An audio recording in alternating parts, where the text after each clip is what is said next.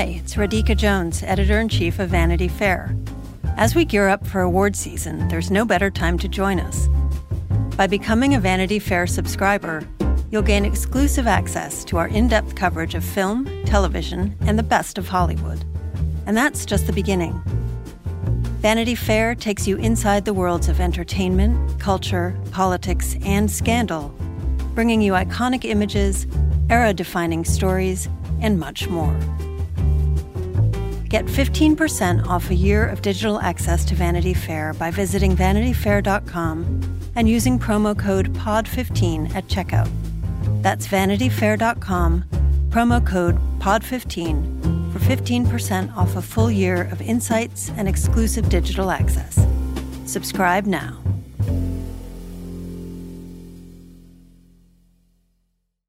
Hello and welcome to Little Gold Men, the award season podcast from Vanity Fair. It's such an honor to present this next award. And here are the nominees. And the Oscar goes to... And the Oscar goes to... And I can't deny the fact that you like me.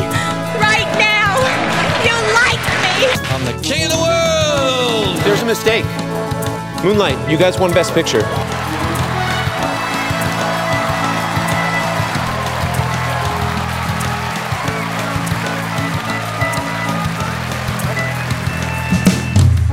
I'm Katie Rich. I'm here with Joanna Robinson. Hi, Katie. With Richard Lawson. Hello. And with returning guest, David Canfield. Hi. And Rebecca Ford. Hello. David and Rebecca, we have brought you here on the verge of your trip to the mountains because the Telluride Film Festival is almost upon us, which is really exciting. We are releasing this episode as the Telluride lineup is finally announced. It's kept secret every year, so we finally get to talk about it and what you guys and Richard are expecting to see up in the mountains. The Venice Film Festival, as you listen to this, is already underway. There are beautiful people on boats. Festival season is happening for real again, in slightly altered ways, but it's happening after Telluride was canceled last year. So really excited to talk about Telluride and Venice and the festival season ahead. But first, we do have a new movie that we want to talk about first, which is Worth, which is premiering on Netflix this week. So we'll talk about Worth, we'll talk about festivals, and have a lot of movies for you guys to all watch. So let's get to Worth first, because Richard, you reviewed this at Sundance 2020, which I'm not sure if your memory goes back that far, but you did write a review of this. It's on VF.com. You can read it, right? Yes, it's up. It's something of a rave. I was really into that movie when I saw it. Yeah, so you had saw it then. It got picked up by Netflix either, I think, right during the festival or right after, and then basically fell off the face of the earth for a really long time. Netflix is releasing it this Friday, timed somewhat to the 20th anniversary of 9/11, which is coming right up. And I finally got the chance to watch it after you've been raving about it for so long. And Joanna, I know you were really eager to see it as well. And I think, having talked to you about it, Richard, and David, I know you were a fan too. I think the question for all of us was like, why does it feel like this is a movie coming on Netflix that barely exists? Because it's great. It's a great movie. Yeah. And when it premiered at Sundance, it didn't get enough of the raves it needed, and it didn't sell. And it just kind of languished for a while before Netflix snapped it up, and now we're releasing it either appropriately or maybe a little cynically to time to the 20th anniversary of the September 11th terrorist attacks. But that release schedule means that it's kind of going to get buried again, I think, which is a shame because there's so much there to like. The subject matter is difficult, but it's supposed to be. And the performances are, I think, top to bottom, some of the best that each actor has done, at least in recent memory, from Michael Keaton to Stanley Tucci to Laura Benanti, who the latter two, Tucci and Benanti, should absolutely be in supporting actor conversations this year, and yet I don't think they will be. David, you had seen Worth. I don't know if it was at Sundance, but you've been kind of a longstanding fan of it as well, right? Yeah, I saw it at Sundance. And I remember coming out of that screening and expecting it to be one of the big breakouts, the movie we'd be talking about for a 2020 award season. Of course, other back when we thought there would be a normal. Yes, I was going to say other things happened after that as well. But that Sundance fielded a lot of big Oscar contenders, including Minari and Promising Young Woman. I think it was a real victim in many ways of the pandemic and a movie like that not really having any place to go, since I think a kind of traditional specialty theatrical distribution would have made sense for it. And then there was none of that in 2020, really. And I think Netflix releasing it when they are, I completely agree with Richard. There's an element of it that feels appropriate, but there's also an element that feels quite cynical to me. And more broadly, I just feel like this movie does deserve a bit more of a push than they're evidently giving it. And Michael Keaton, to me, would have been pretty clearly in the Best Actor conversation, in addition to the supporting performances. And I also loved Amy Ryan in the movie. So it's just, I hope people check it out, and I hope it does get more of a life than maybe Netflix is expecting at this point. For me, I couldn't not think of Spotlight while watching this. You've got Michael Keaton doing a Boston accent. You've got him and Stanley Tucci both in it. It's a really kind of similar, like, procedural, somber story about people in business casual wear in an office, but with a lot of heft to it and a lot of, like, you know, really deep emotions buried under all of these logistics and numbers. And I can't really fathom why Netflix isn't willing to treat it like a Spotlight, like something that deserves that level of attention. Well, it's really tough because the double tragedy of this is like the long road that this film had in the first place to even Sundance 2020, which is that it was like a 2008, I think, Blacklist script that Max Bornstein wrote. And then Max Bornstein went on to make all these Godzilla movies. And then he took his Godzilla money and like made his Blacklist like script finally, which is, you know, based off of, and I don't think we've said exactly what this movie is about, but it's based off of Ken Feinberg's book about who was a person who was put in charge of, I don't know if I'm going to use this word correctly, adjudicating, allotting the 9/11 fund to survivors and figuring out how to compensate, you know, family members of those who lost their lives on 9/11. And the word worth has to do with this idea of calculating what is the worth of a lost human life. And that's, you know, so it's like, yeah, really heavy material. And it's, I watched it at my desk, which I'm not thrilled that that's how I watched it, but I watched it at my desk yesterday. I cried on my keyboard at several times, but I was also like, this is a movie I really wish I were watching in a theater so that I couldn't possibly be distracted at any point, because like with Spotlight, which I saw at a film festival, you know, like you want to be just sort of completely in that world and not drawn out of it by, you know, something dinging on your phone or whatever. And so, you know, like all movies that premiere on Netflix, I worry that it won't land with the same impact it would have had in the theater. Even though it made me cry, like I feel like I would have felt even stronger if I had seen it in a theater. So, and you were committed to paying attention to it and really sinking into it. And, you know, you can imagine a lot of people being like, okay, wait, there's that Bob Ross thing that I hear is kind of juicy. I'm going to flip over to that instead. Yeah, you know, I mean, like, I've always been a little skeptical of the Netflix model when it comes to releasing a film that I feel like demands profound emotional and intellectual attention. Do you know what I mean? Like, so, yeah. I totally agree with Joanna. Like, I did not go to Sundance, and I'm really sad I missed this film there, because the feeling of discovery is like exactly what you want with a film like this. And now, you know, when we were talking about this film, I still did not have it on my radar when it was about to come out, because with Netflix, you just cannot keep up with the amount of volume and the amount of films they're releasing, and they're really selective about what they give sort of a big push to, especially when it comes to award season. So I think you guys are all on the money that it's just sort of a disappointment. But hopefully this podcast will make everyone watch it. We have that power. I will say, though, if I'm Sarah Colangelo, who directed the film, and Netflix did this to Worth and also did it to my previous film, The Kindergarten Teacher, I might think about maybe trying to place my next film somewhere else. That's not to say that there's anything specifically malicious about the way that Netflix is dealing with Sarah Colangelo herself, but like it's just an example of like that is a huge company that has to kind of prioritize certain things over others, especially when it comes to award stuff. We'll see what they do with Worth. I kind of doubt that they're going to do much, given that they have a lot of other things on their way. But, you know, I guess, and it's interesting in a film that is about, I think, in a really measured way, some bits of triumph, but also some other things, well, people falling through the cracks in terms of like how this money is allocated. I guess it's kind of fitting in a way that like Worth itself, the movie, is another thing that it kind of might fall through the cracks. Yeah. And I mean, the thing, Laura Benanti, who is like a Broadway legend, an actor I've always really admired, but leveling up in this film in a way that I've never, I've always been like, is Laura Benanti great? Yes. But this is by far and away the best thing I've ever seen her do. It's incredible. And it reminds me of something Mike Hogan used to say on this podcast, when you like are watching a film and you can see the Oscar reel and like, snot is coming out of her nose. And I'm like, there it is.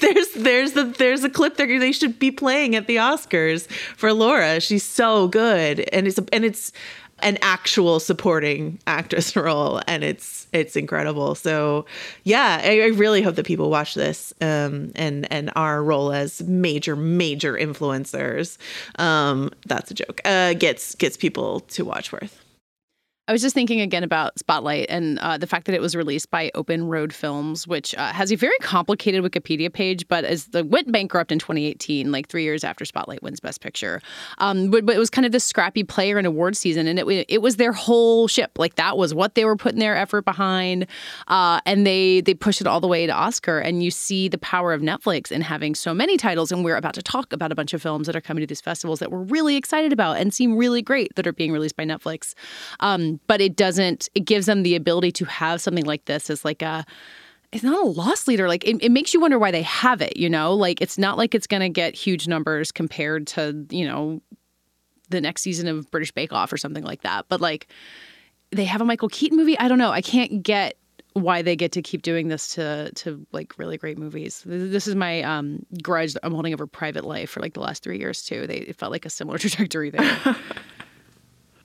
Like, I guess for all the critique around how this is going to be released or my concern, like, at least in a pandemic, people will be able to see this safely, which is something Netflix can offer to filmmakers. And also, the upshot of a film on Netflix is that, unlike a minor micro distributor, like, there is much wider access to it. So hopefully, like, maybe this will have a big word of mouth audience. Like, that hasn't really been the reality so far, but like, that's always the hope of a Netflix distribution. That's always, I think, what filmmakers are hoping for with a Netflix distribution. So maybe. I do like to imagine that the next time Stanley Tucci posts a viral Negroni video or something else, that people will be like, what does Stanley Tucci have on Netflix that I can watch? And maybe they'll watch Worth, and that will be how it finds its audience, because why not? Also, one last plug for Michael Keaton's big accent, which I love a big accent from Michael Keaton. Big fan. He's so good in this movie. And as a Boston native, I can say he gets it really right. Yeah. In a way he didn't in Spotlight. That. Yeah. It feels right because it is a big accent, but like knowing not much about Boston accents, it felt like the way a real person would talk. Like kind of like how my like high school band teacher talked weirdly. He's like every male administrator at every school I went to. Like that exact accent and tone is, yeah. I was just thinking that, like, shouldn't HBO come up with like a really good Sunday night prestige procedural for Amy Ryan and Michael Keaton set in Boston? Yeah, I would watch that. Right? Yeah. Give it to me. We're giving out free ideas over here, people. Well, now we're going to move on to our festival season preview. Richard and David and Rebecca, you're all heading to the mountains of Telluride this year. Richard, you're the only one of us on this call who's been to Telluride before. Mm-hmm. You've been to Venice before as well. We won't have anyone on the ground in Venice this year because, as you might have heard, there's a pandemic going on. But Venice Film Festival starts a few days before Telluride, but really the two of them together kind of kick off festival season. So heading to Telluride this year, Richard, like it was canceled last year. It's returning this year as kind of a COVID-safe bubble. Are your expectations as high as they've been in previous years? Yeah, I mean, I think it helped that I went to Cannes, so I kind of got the first, big public festival under my belt, and Telluride compared to Venice or Cannes or even Toronto is such a different animal because it's smaller. It's sort of deliberately non-commercial, I think there are sponsors of the festival, but there's not branding everywhere. There aren't Acura sponsored suites and lounges and all that stuff. It really is just for a bunch of people who love movies and have the money to do it, to just spend a long weekend in a beautiful place watching new and exciting things. And so I think that energy and that scope will fit well in these times, when we have to go through certain protocols and safety is a concern. all line waiting at Telluride is outdoors. And, I think that like, it'll be kind of rough wearing a mask at 8,000 foot elevation, but, we'll deal with it. Have you been doing your wind sprints to train? Yeah, I mean, I live in a 5th floor walk-up, so I feel like I'm pretty good condition. But yeah, I think that environmentally, it will feel better maybe than like Venice would have, with like waiting for long lines to get into water buses and all that stuff. And then the films themselves, the festival is always well curated by Julie Huntsinger, who runs the festival, and other people. It is really exciting, and it's a lot of what is exciting that's going to be at Venice and that at subsequent festivals later in the fall. So I think that, the combination of what I hope it will feel like a safe festival, everyone's required to be vaccinated and COVID tested, and good stuff will really kick off this fall season with a bang. So we've got Telluride kicking off on Friday over the course of Labor Day weekend. Venice starts a few days earlier, so as you're listening to this, it's going on. But there's a decent amount of overlap between the festivals, and I don't want to spend too much time talking about Power of the Dog because we talked about it very recently on our book club with David, and you can read David's preview piece about it. But it's going to premiere at Venice. It's then going to be at Telluride. It's then going to be at the New York Film Festival, Toronto Film Festival. It does, on some level, to me feel like kind of the film to watch with a bullet, which is not necessarily what I would have expected a year ago for a Jane Campion Western. But are you guys sharing my deep level of hype on that one? Oh, yeah. I feel like I have very high expectations from for that film. I mean, there's just, in LA especially, I think there's just so much buzz about these movies before the festivals. And everywhere you go, someone's like, oh, I saw this. And I hear, someone I know saw this and they say it's this. And I feel like Power of the Dog definitely has that buzz. So my expectations are high. Yeah. I feel like Rebecca and I have been trading notes on so many titles for the past few weeks.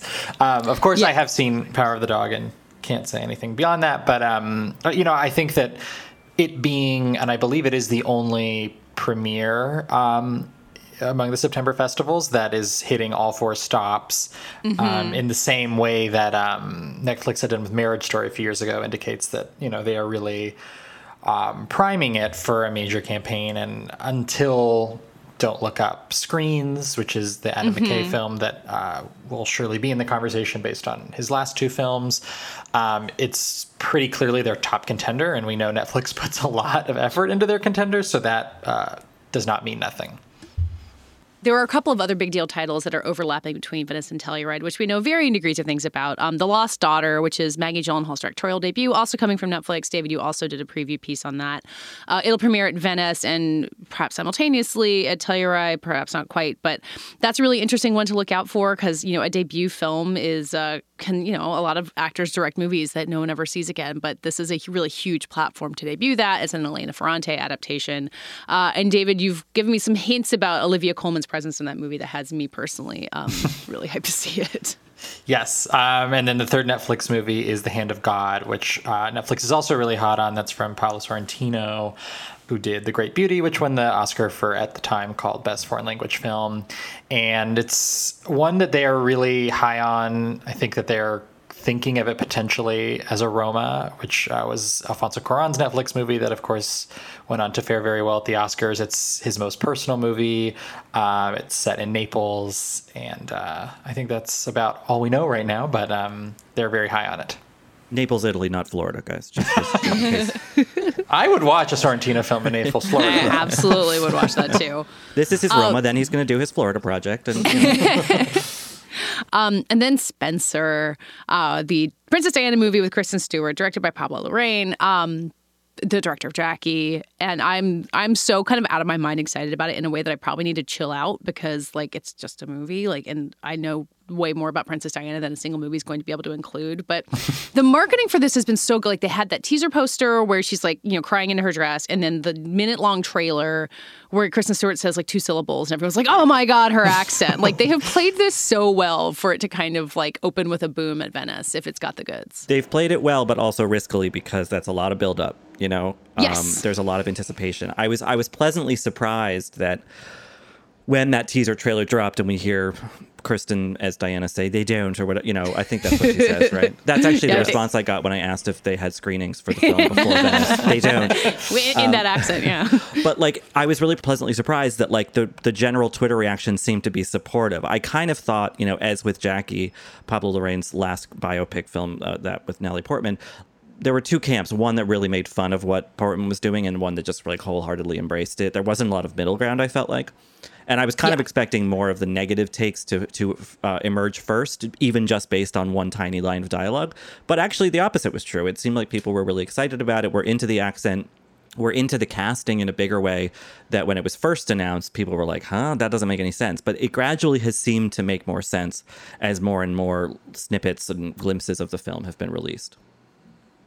Yeah, as someone who, I can't remember if I said this on the podcast or just in my actual life, that the year that Seberg and Charlie's Angels came out, I was like, this is going to be Kristen Stewart's year. She's going to have like an Arnie movie. She's going to have a blockbuster. I did it a little too early, but now I feel like it's time. Like she's never gotten an Oscar nomination. This does feel like if it's going to get her, if it's going to do well, it's going to get her directly there.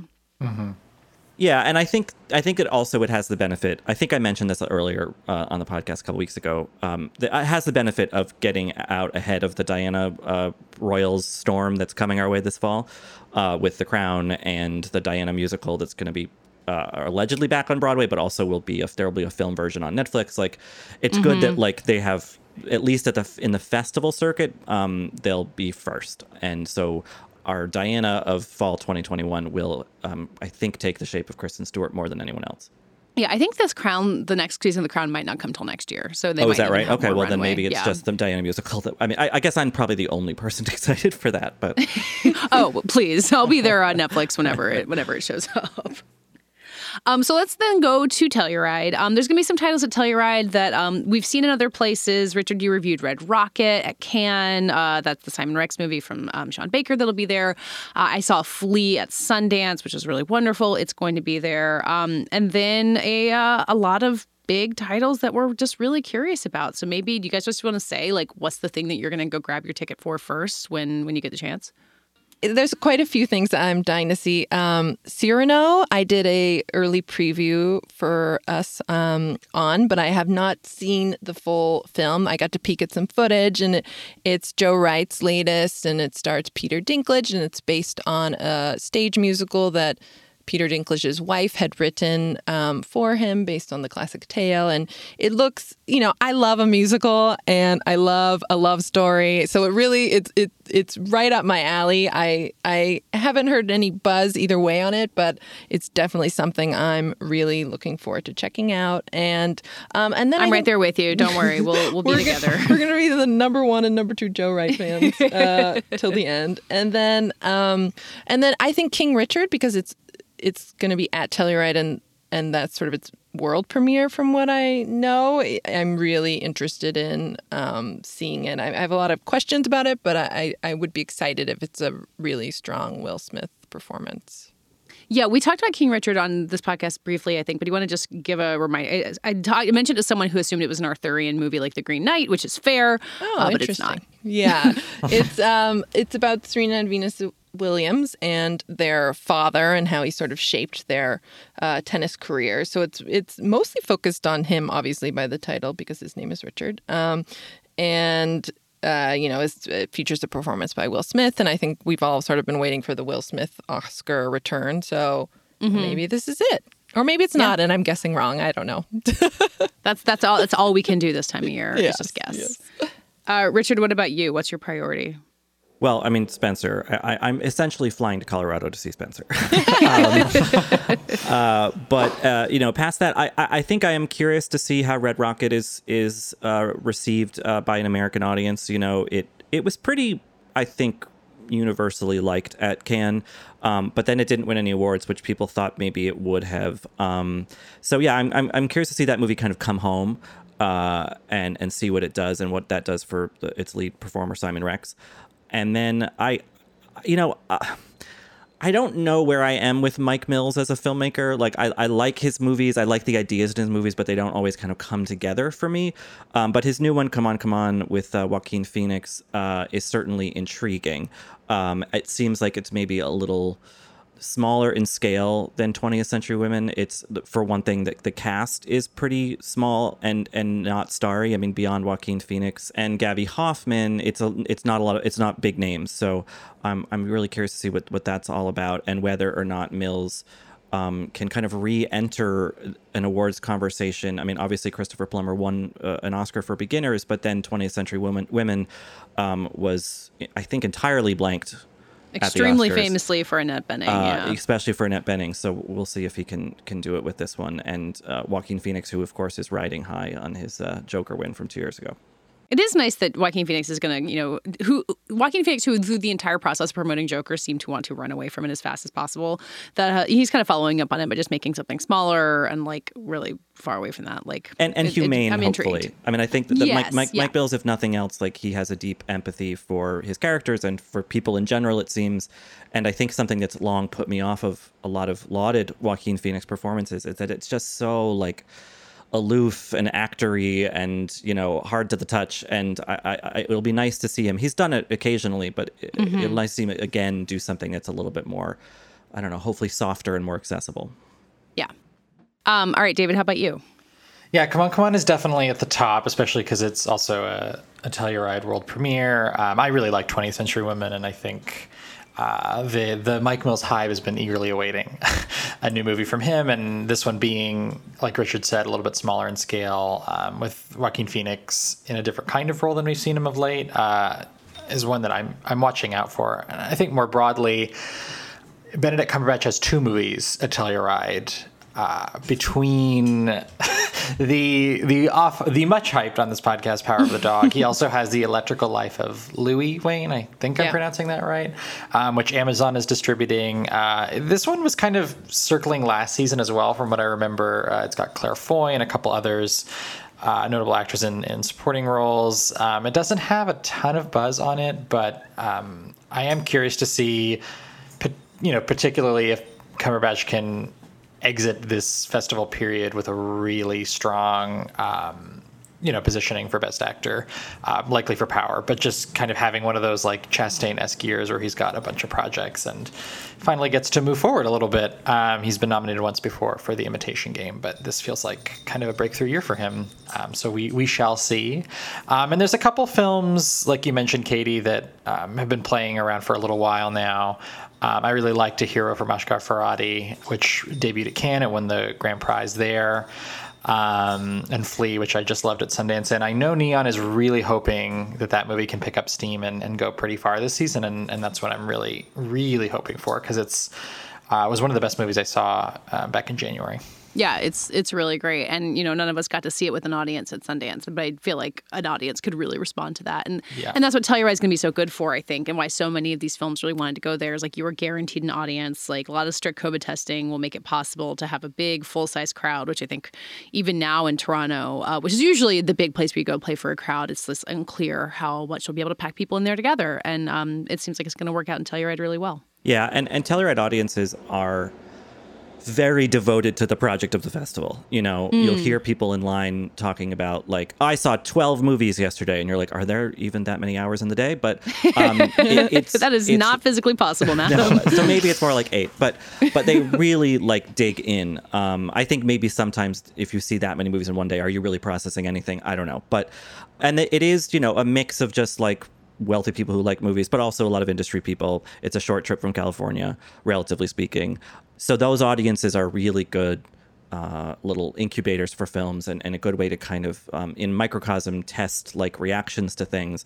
When I think about something like The Electrical Life of Louis Wain, Telluride audience, a biopic about an artist starring Benedict Cumberbatch. That was like, I think they made the movie for Telluride. Like, it's like a perfect fit. And so sometimes that can mean that the movie only really breathes at the festival and doesn't really like exist well in the outside world. Or other times it can really be a crucial springboard for a film that might not otherwise have had it. I'm interested, too, in Warner Brothers taking King Richard specifically to Telluride. It's not going to the other fall festivals, at least as of now.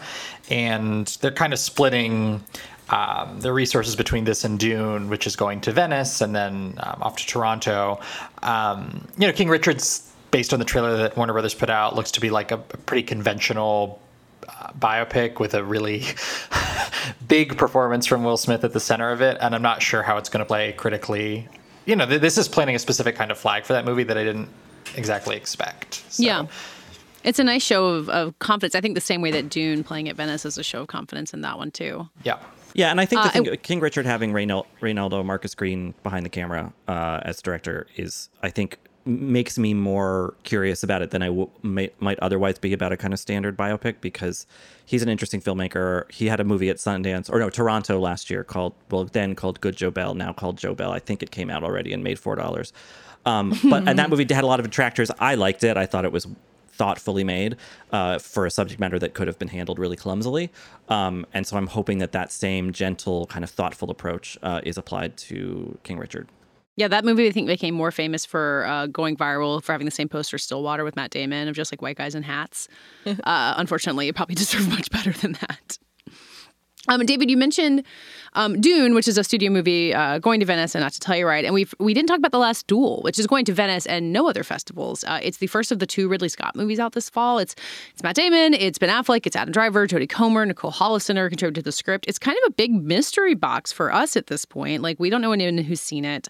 We're not going to get to see it, as far as we know, as being trapped in North America as we are. I really want to hold out hope for it because I think there's a lot of potentially interesting about it, but it feels like they should be bringing it to other festivals. Is that just a really blinkered view of it? That's my sense as well. I think this being a Ridley Scott film with some strong actors like Adam Driver and Jodie Comer, it's a very pedigreed movie, and I think it getting that Venice spot is in part a show of good faith on the part of the studio, if nothing else. But the studio, which is... Is it 20th Century? Yes, it's looped in with Disney. It's kind of a strange orphan, which is another part of it, I think. Yeah, and I think one of the struggles with this movie is that, you have another Ridley Scott film coming that, by all accounts is much buzzier, much more in the awards conversation, that being House of Gucci. I have not seen Last Duel or House of Gucci. I really haven't heard much about either, but all signs seem to be pointing toward the latter as more of the play of the 2 Ridley Scott films. So I think Last Duel is kind of in a difficult position where it's not necessarily a movie that's going to be a big box office play. It's about a woman. It's a 3-character study told from each of their points of view about a woman, her husband, and the husband's best friend, who the woman accuses of raping her. And it's sort of this leads to the last duel, the titular last duel between these 2 men. And it got a lot of backlash when it was first announced, even with Holofcener's involvement. And, it's since been confirmed that she's writing the point of view of the Jodie Comer character. So it's a very fraught subject matter. It's already very controversial.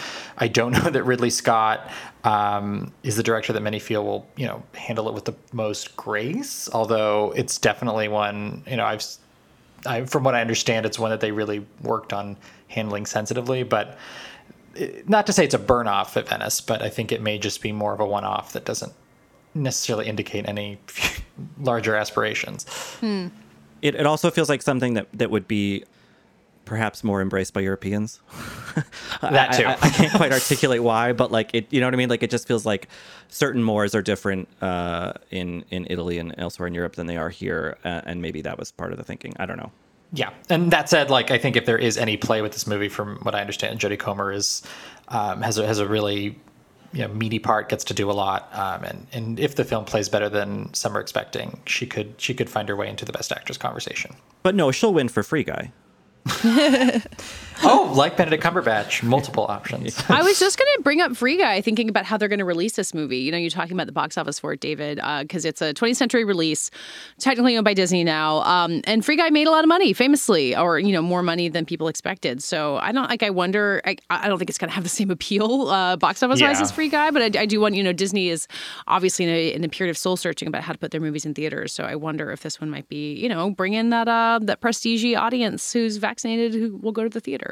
I mean, look at that box office. Free Guy, Candyman. I mean, it's just it's pretty The Last Duel has 2 dudes in it. They're holding those swords. As long as we'll talk about their beards and hairstyling in a future podcast, that's all I ask. I certainly will. Well, we were also, we talked about Annette a few weeks ago, and Adam Driver, has a pretty polarizing performance, but I think a really captivating and committed one. And I think we were all thinking like, okay, so The Last Duel is going to be his kind of follow-up to that. I don't know. It does feel like he has a potential kind of generate buzz on his own, maybe like Jodie Comer, who is someone everyone has their eye on. So, and he's also in House of Gucci, so he's got right.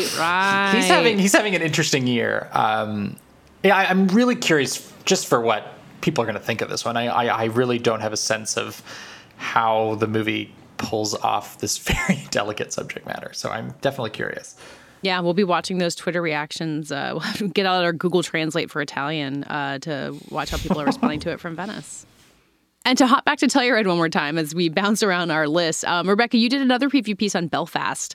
We talked about another movie as being a Roma for this year, but Belfast is also a Roma for this year as a black and white memory piece from a big deal director. Yeah, I mean, it's a really good film, but it's going to be hard not to compare it to Roma. It's Kenneth Branagh's story from his childhood. It's in black and white. It's about him and his family and sort of dealing with the violence that broke out in Belfast and his family's decision to, leave their hometown. And it's nice to see something so personal and smaller from Kenneth Branagh, and it has some really great performances. And I'm curious to see how it's received at Telluride, because I think it's really good and feels very personal, but also really relatable to sort of what a lot of people have gone through in this lockdown and being, feeling unsafe to go out into the world. So I can't wait to see it with an audience and sort of see how everyone reacts. And Rebecca, you were suggesting that Katrina Balfe might be one to watch out for, as she plays the mom in the movie, and she, has done really wonderful work on Outlander and has kind of a devoted fan base from that. But this might be a chance for her to spread her wings a little bit. Yeah, it's a really strong performance and has a lot of emotion behind it, and I think if people don't know her name, they will after this. So is Branagh not doing a thick Russian accent in this one? I feel like we've gotten a lot of that from him lately, so I'm excited to. Is he even in the movie? No, he's behind. Okay. I'm surprised. I thought maybe he would try to play somebody, but no, it's the 9-year-old version of him. And when I was talking to him, I didn't realize that a lot of it is really specifically from his childhood. I thought he had kind of, added some drama to it, but it sounds like he had a really interesting childhood. So I won't say much more, but it's definitely worth checking out. So maybe let's close this out by having you guys make some predictions, nothing too crazy. But we kind of talked about some of the people we're really keeping our eye on to break out, or some filmmakers who are going to have a good moment. If you want to say one name of someone who you think by this time next week will be have risen in profile, or someone who we're going to be talking about major Oscar buzz for this time next week. I was thinking, should I just say Jane Campion? But go for it. No, I'm gonna go with a little bit more Versky, and I'll say Olivia Colman. I like that. There's no one in the world who's rooting against Olivia Colman at this point in her career, so it's exciting to see what she can do with that. Yeah. All right, Richard, put your cards down. Well, I think it's interesting that you have potentially two of the biggest frontrunners for Best Actor, Will Smith and Benedict Cumberbatch, both premiering movies at the same thing within days of each other. Two performers from very different backgrounds and sort of career trajectories, both arguably in some people's minds overdue for that kind of win. They've both been nominated, Smith more than Cumberbatch. So I think I've said it a million times on this podcast that a great way for Hollywood to be movies are back, baby, is to give Will Smith the Best Actor Oscar this year. But Cumberbatch, with two films and one of them being from a really lauded auteur with a lot of marketing money behind it, maybe he'll come out the victor. But either way, it's going to be interesting to watch them kind of square off. Rebecca, you want to make a pick? Yeah, Katie, I hope I'm not stealing yours, but I'm going to go Kristen Stewart on this one, because I just think if it is a really strong performance that feels different than her other work, I just think there's no way she's not going to be a huge part of the conversation. And there are a lot of people who want her to become that sort of Oscar, actress. So we'll see. Yeah. Well, it's a huge risk that could pay off, and I think that's really exciting. Yeah, and you think how she won the French equivalent of an Oscar like 6 years ago for Claude Steele's Maria. Like, you have France recognize one of our homegrown talents before us. Like, there's only so long you can let that go on before you have to She's the new Jerry Lewis, is what you're saying? Oh, God. Sorry, Kristen Stewart, we don't mean it. Rebecca, I was going to crib from you for mine, so it's fine. But, neither of us have seen Cyrano, but you had been talking about how maybe Haley Bennett is someone to watch out for because she, kind of like Kristen Stewart, people have been rooting for her for a long time. Last year she had a kind of like pretty small scale hit with Swallow, but the people who saw it really loved it. So it seems like if Cyrano becomes a good, gets well reviewed, like it would be a good showcase for her. She's kind of the woman in the middle of this classic Cyrano de Bergerac triangle. So I'm rooting for Haley Bennett to finally have her year this year.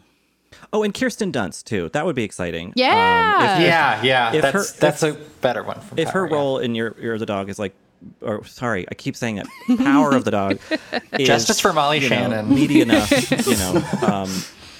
maybe, and again, a lot of marketing money. They can run many simultaneous campaigns. Netflix can. Yeah. So, I would be excited about that.